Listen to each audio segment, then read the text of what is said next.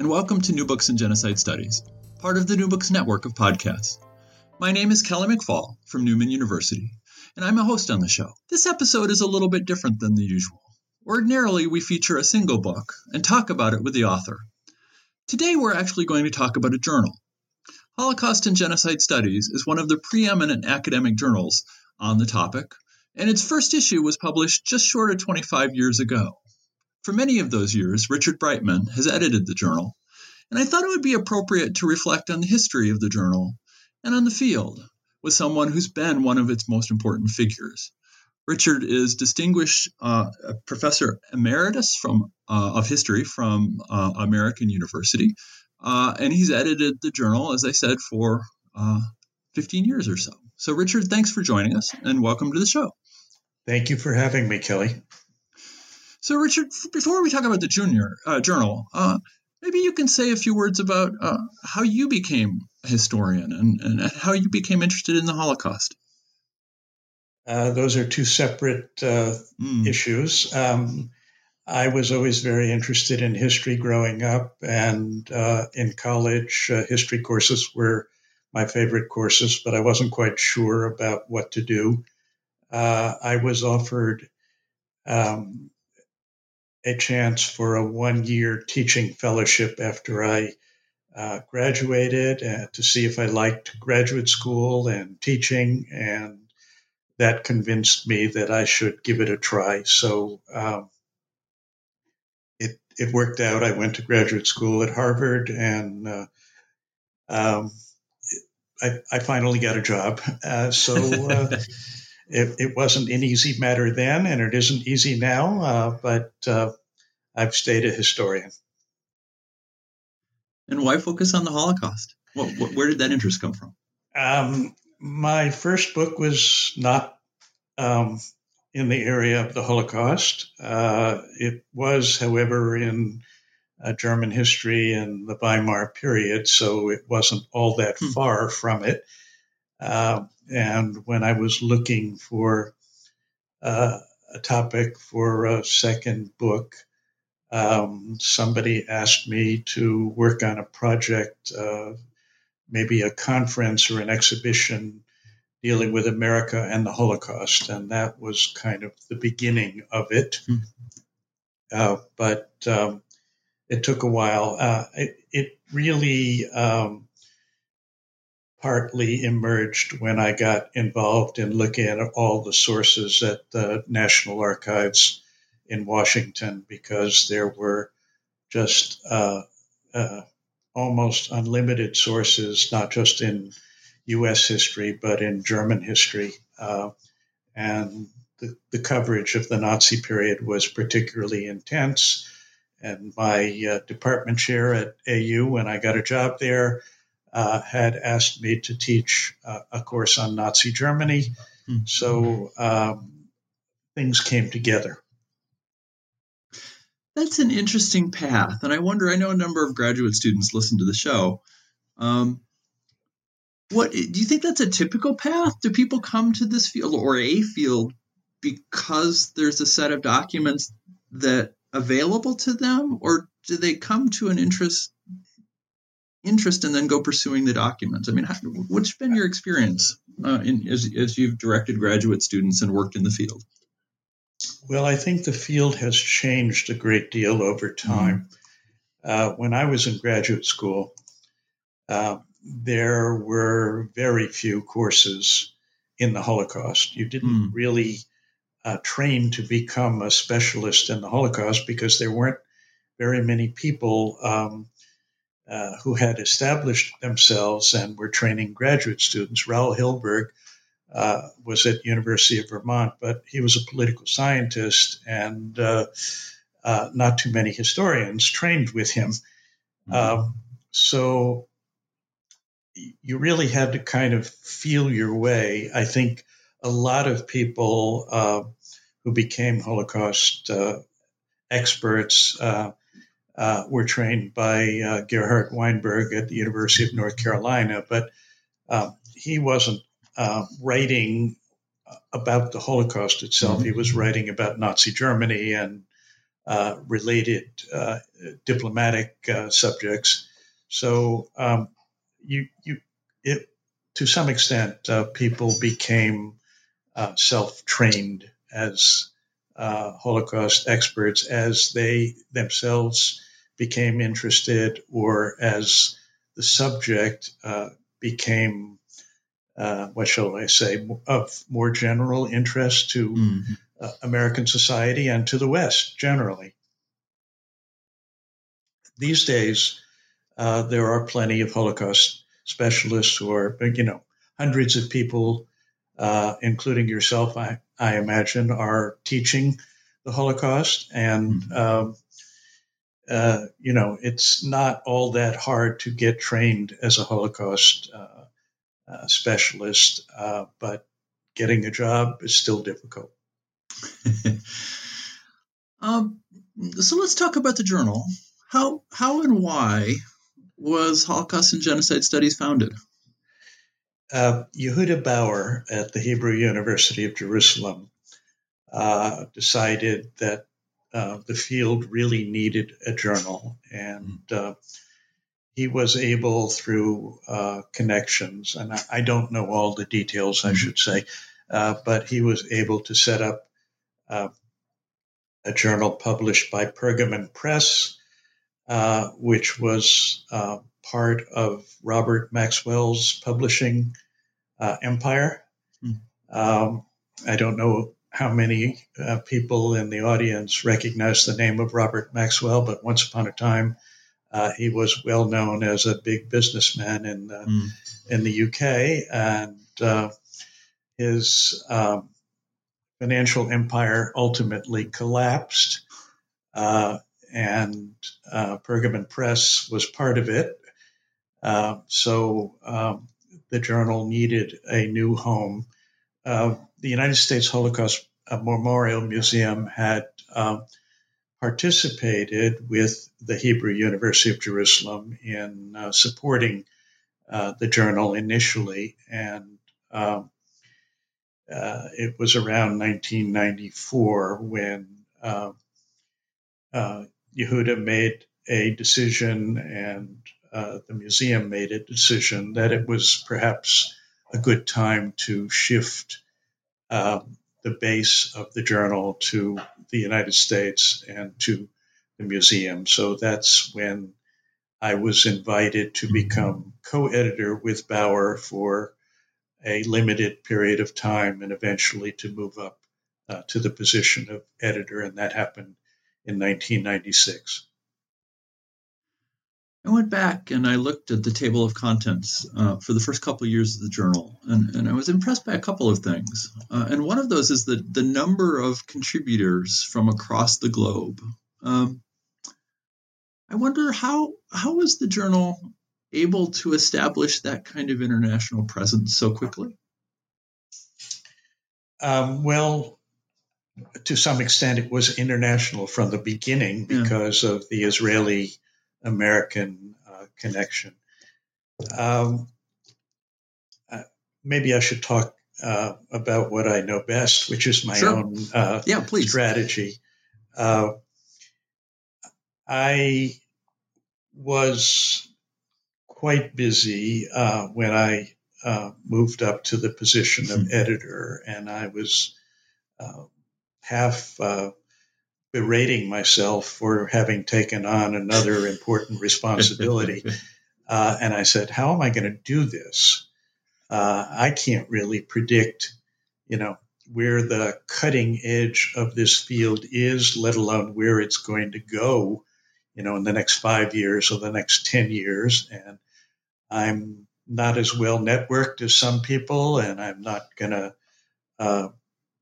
be in a position to call up Professor X and beg for a manuscript on such and such a topic. And eventually I came to the conclusion that I should make a virtue out of necessity and simply make it known through whatever channels were available that we were going to publish good scholarship on whatever area of the Holocaust or genocide people were writing about. You didn't have to be in with the editor or an associate editor. You didn't have to be part of the currently trendy area of the field. We were going to take the best of what came in, submit it to peer review, edit it carefully, and do the best we could with it for academic readers, but also for a general educated audience. And because the museum was fortunately willing to support the journal, not only in terms of publication costs, but basically hiring one or more assistant editors to help out with the editing, that gave us the chance to infuse more quality and value to the readers than some other journals that were financially limited. So we put out the word, and for the first couple of years, we struggled to get enough good manuscripts, but we kept the word out there, and we kept getting more and more, and it's spread. We now get manuscripts from all over the world. We don't, slot geographical areas or particular themes. People sometimes ask, why don't you have more on genocide in Asia? Why don't you have more on non-Holocaust topics? I say, submit the manuscript and we'll evaluate it. And if it gets through, we'll publish it. So it's really a question of judging what is a good quality manuscript and then editing it well enough so that a broad audience can read it.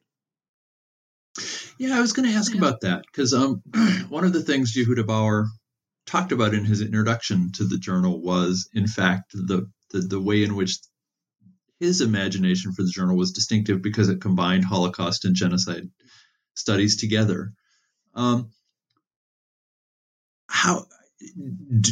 So you've kind of touched on this already, but how do you see that those two is that one field? Are those two fields? How did those fit together in terms of your understanding and imagination? And do you have to think through that connection as you select articles, or maybe you already said that you just take the best of whatever is sent?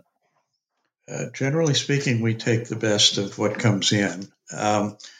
We don't require people who write on, other genocides, genocides other than the Holocaust. We don't require them to make a connection with the Holocaust, nor do we require people who do sort of straight Holocaust topics to make broader comparisons, but often they emerge.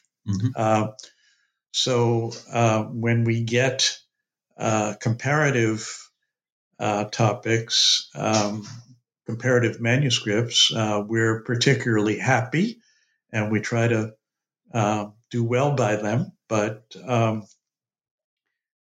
we do have a general tendency to see things either in the area of the Holocaust or in the area of other genocides. The journal historically has had a good number of high-quality manuscripts on the Armenian genocide, and we've published a good deal there. We've had a smaller number of quality manuscripts on more recent genocides, but we are always happy when something in that area makes it through peer review and gets published. So again, we sometimes get criticized because we do more in the area of the Holocaust than more recent genocides, but it's largely a function of what comes in and secondarily what gets through peer review.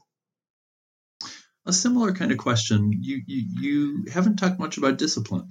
Do you think of the journal as interdisciplinary or historical, or do you prefer a mix? What's the editorial vision for that?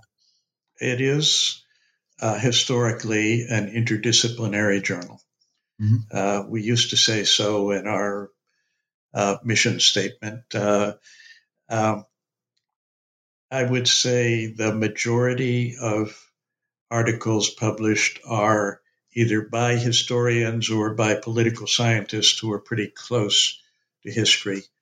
But in the early years, there were a good number of people, when Yehuda Bauer was editor, who were in philosophy or religion. We still have some articles. One of our most downloaded articles is by somebody in philosophy. And we get a fair number of articles in literature. I would say sociology is not as common, religion not as common these days, but we like to see interdisciplinary pieces, both within particular articles, people who can make use of different disciplines, but also in a given issue of the journal, if we have, 3 articles by historians, it's good if, 1 or 2 are by people outside of history. So you use the term peer review, and some of our audience will know exactly what that means and perhaps be peer reviewers.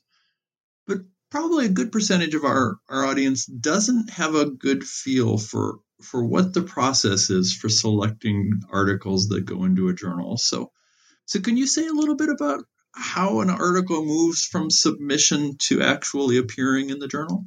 Happy to. We get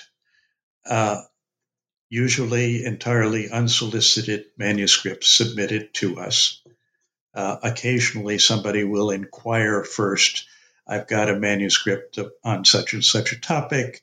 Would you like to see it? And we say, virtually always say yes, unless it's, as far as we can tell, irrelevant to either the Holocaust or genocide. So it comes in, and I like to read everything. Things have gotten to the point where once in a rare while, I'll rely on my 2 associate editors to do the initial screening, but I read virtually everything. And then the manuscript goes to one of the associate editors, Gabi Finder, whom you know, and Zvi Gittelman, whom you may know. And if either reader in-house thinks it has a chance of being published, we then look for experts on the particular topic of the manuscript. And we all know people who are academics, and, sooner or later we find experts. And the experts give us a confidential opinion, which is suitable for sending to the author, at least in paraphrased form. Sometimes we send, when readers are diplomatic, we send the actual evaluation. When they're perhaps a little bit tactless, we will paraphrase some things, but we basically send the reading to the author, and in a blind way. The identity of the readers are not disclosed to the author. The identity of the author is not disclosed to the readers. So it's double blind, if you like. Mm-hmm. And it takes, for a normal article, it takes 2 recommendations to publish before we're willing to publish.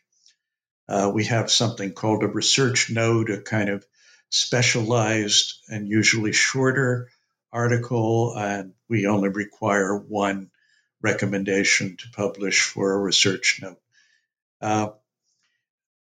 Occasionally, the 2 readers will disagree, and then we have to go to a 3rd reader, and we usually give the author a chance to revise before going to a 3rd reader. So, I'd like to say that peer review is a perfect process. It isn't. It's merely the best thing that the academic world has come up with. Once in a while, we publish some things that reviewers liked better than I did, but we went ahead and published it. And the main intervention of the editor and the associate editors is initially where we screen some things out entirely, and in other cases, we make some suggestions to the author. You really ought to revise this in such and such a way before we send this out for peer review. But ultimately, the peer review is what decides things most of the time. So how long does it take for an ordinary article to move from the point where it crosses onto your desk or onto your email folder to actually appearing in the journal? Well, that depends both on peer reviewers, but also on our backlog. The peer reviewers, we try to ask them for a decision and a written piece of advice that can be sent to the author within a couple of months, but sometimes it takes longer. If it goes to a 3rd reader, it's going to take longer still. Our backlog at present is about 1.5 years. So even if something gets through tomorrow, it's not going to appear immediately. And we like to maintain a sort of uniform standard of keeping things in line. But occasionally something will be on a topic that is so current and urgent that we will move things up or back in the interests of the journal and the particular author's need to get something out right away. So if you were talking to a graduate student, and what would you say in terms of how best to what can that person do to submit an article that is likely to be approved, or at least be competitive to approve? What does a graduate student need to think about as they create an article? Okay, well, I taught graduate students for many, many years, so I will repeat the advice that I gave to them, probably too often. First of all, you have to be interested in the topic because it's a lot of hard work, and if you don't have the interest to sustain you, it's not going to show in the quality of the work. Secondly, you need to catch the reader's attention right away. So the first paragraph really has to be enthusiastic or attention grabbing in some respect. Sometimes it's through telling a particular story, but more often it's, here is an urgent problem in the field, in the world today. Somehow catch the reader's attention. Then you need to explain your approach. What piece of this problem will you address in this particular manuscript. Then you need to, anywhere from a page to a few pages, you need to explain that, well, actually, you're not the first one in the world to have addressed this topic and this subject before. So you need to summarize other relevant pieces of the literature. And sometimes you're agreeing with what has been done before, but you're adding something to it. Sometimes you're disagreeing with what has been done before. Sometimes you're looking at a known source, but reading it in a different way. Sometimes you've discovered an entirely new source, which causes you to come to different conclusions than, or to extend a topic that has been covered before. And you kind of want the reader to be able to have the context by the time you go into a presentation of your story, of your evidence, of your argument. And usually you need an argument. This is probably more true in some fields than others, but if you're simply narrating, the odds are the peer reviewers will say at the end, why is all of this important? So it helps to have a clear argument, but you may or may not present your argument up front.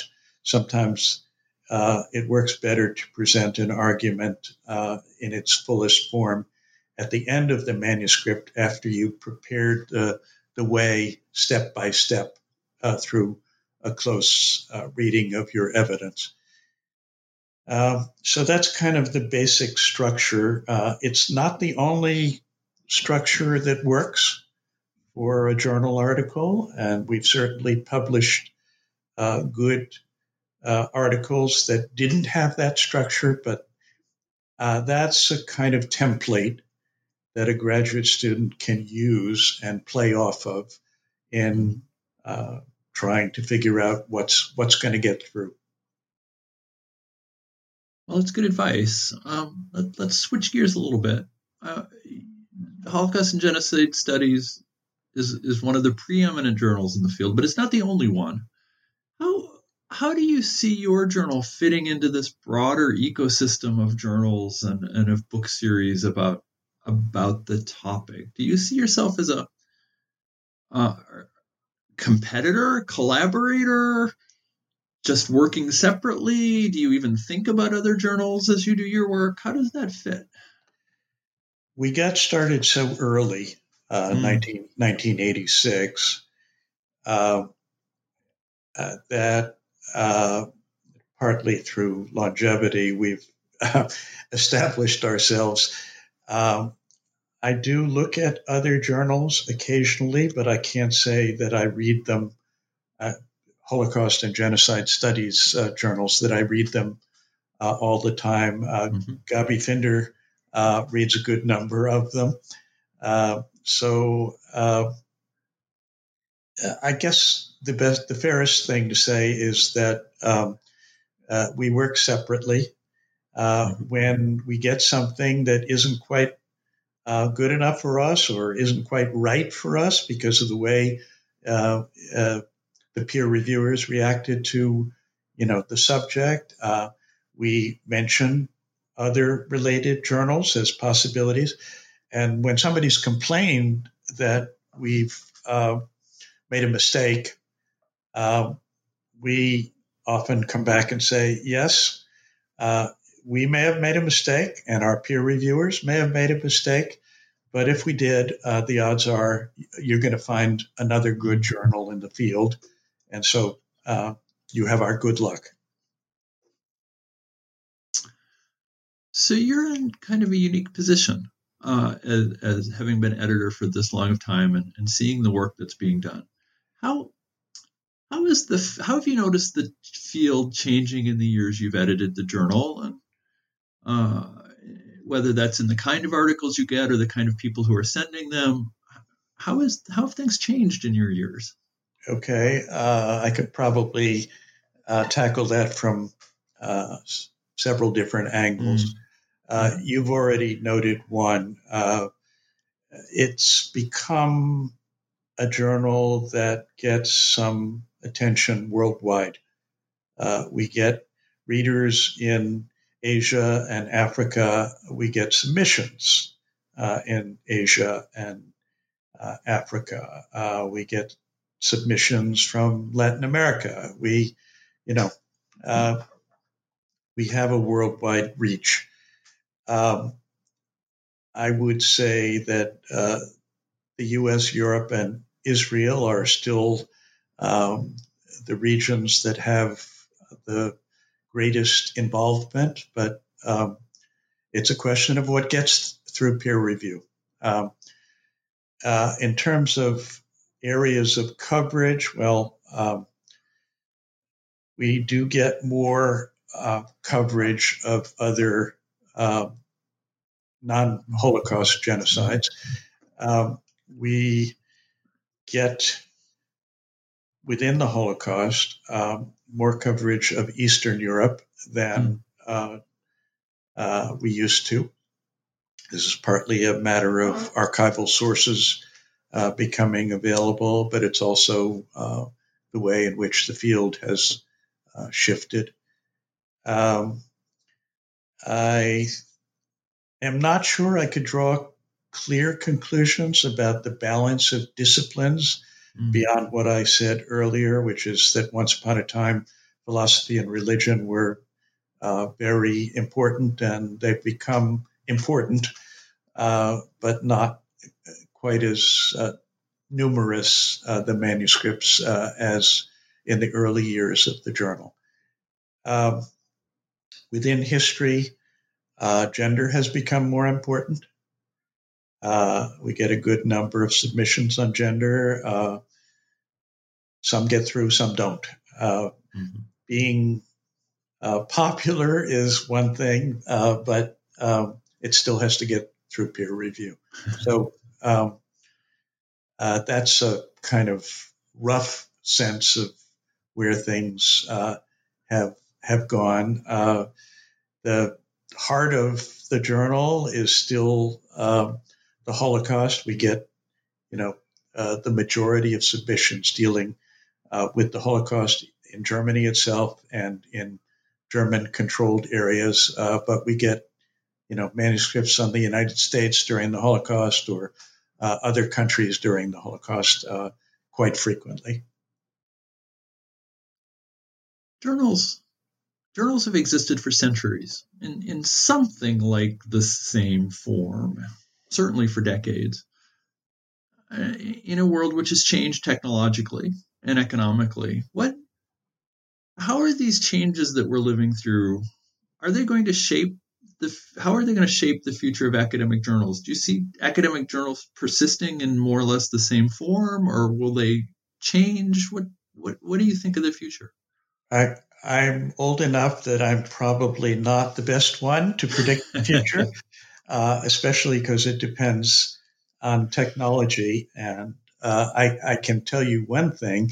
We used to fixate on the number of individual subscribers to the journal.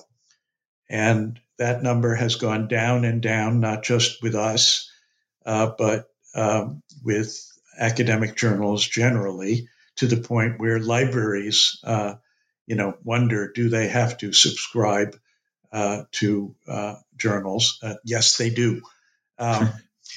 But more and more people either download entire issues of the journal or download individual articles. And, this really has changed the quote unquote market for academic journals. We used to talk about hundreds of journal subscribers. Now we're talking about at least in one recent year, more than 100,000 downloads of journal articles. So I think some things are gained and some things are lost. I think readers do not get the same level of comprehension and involvement when they read something on screen as they do when they read a physical issue of the journal or a book. But in terms of convenience, in terms of quick exposure and use in a research paper or in a dissertation, the convenience of digital access is wonderful. Mm-hmm. And so we're just going to have to come to grips with this. And I don't know what technology will be available in 20 years for journals, but it will probably be better than what there is today. So you mentioned in 20 years, and I won't phrase it quite that way, but you have a sense of perspective. Where would you like to see Holocaust studies or Holocaust and genocide studies as a field or a journal, whichever you'd like to talk about, or both? Where would you like to see them go in the next decade? I'd like more people to recognize how important this topic is. Genocide is about as terrible a human experience as one can imagine. And we as human beings need to learn from the past. If we can't learn from the worst of all human experiences, how are we going to make ourselves as individuals and as societies better as history moves forward? So I would like to get that sense across. And to some extent, this is a plea for history generally as relevant to each of us and to our societies every day and in almost every way. I used to make a case for the importance of history, and I now have a very current example that backs that up. This is not, unfortunately, related to genocide, but I will tell the story anyway. Mm-hmm. There was a guy in New Zealand who launched a campaign and kept it up year after year to commemorate the victims of the 1918 so-called Spanish flu. And eventually, he got the ear of a leading politician in New Zealand who became a prime minister. And that memorial was built and completed in 2019. And that prime minister was well aware of the danger of a pandemic when COVID-19 hit. And New Zealand today has no active cases of coronavirus. They had a very strict lockdown. The last time I looked at their death totals, 21 people in New Zealand had died from coronavirus. So, yes, one can learn things from history, and some of them are even practical. So we've taken a lot of your time. Is there anything else about the journal that you'd like to say that I haven't thought to ask about? We encourage people at all levels to submit to the journal. We occasionally get some things from undergraduates or master's students. They don't usually have enough grasp of the field overall to get through peer review, but we'll look at them and read the journal first to get an idea of what kinds of things we publish. And if you think you've got something that's important, please send it to us. And you can go to Oxford University Press's website or to the museum website and get further details about where to send and how to send to the journal. So please send us your thoughts. So that's for the journal. What about you? What are you doing? You're emeritus. Are you continuing to write, or is editing your main academic activity nowadays? What's up for you next? Well, I'm sort of between books. I came out with a book called The Berlin Mission in October 2019.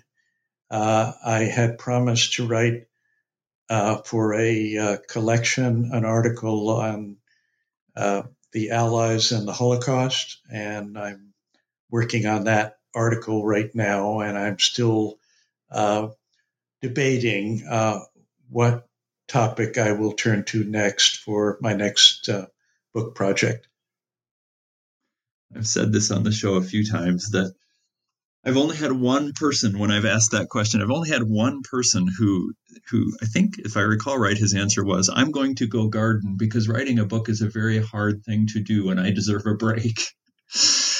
And academics don't seem to take breaks. But I know you and I have chatted about maybe doing an interview with Berlin Mission, and I'm hoping that we can arrange that and you'll be back on the show. But until then, thanks so much for talking to us about the journal, as you said. And it's a wonderful journal, and I've been a subscriber for decades now, which I guess says something about my age. But I highly recommend it. And as Richard said, go to the Holocaust Memorial Museum website or to the Oxford Press website, and you can subscribe there and support the work that Richard and all of his colleagues are doing. So, Richard, thank you so much for your time. I appreciate it. And until next time, have a wonderful summer. Thank you, Kelly. Thanks. It was fun talking with you.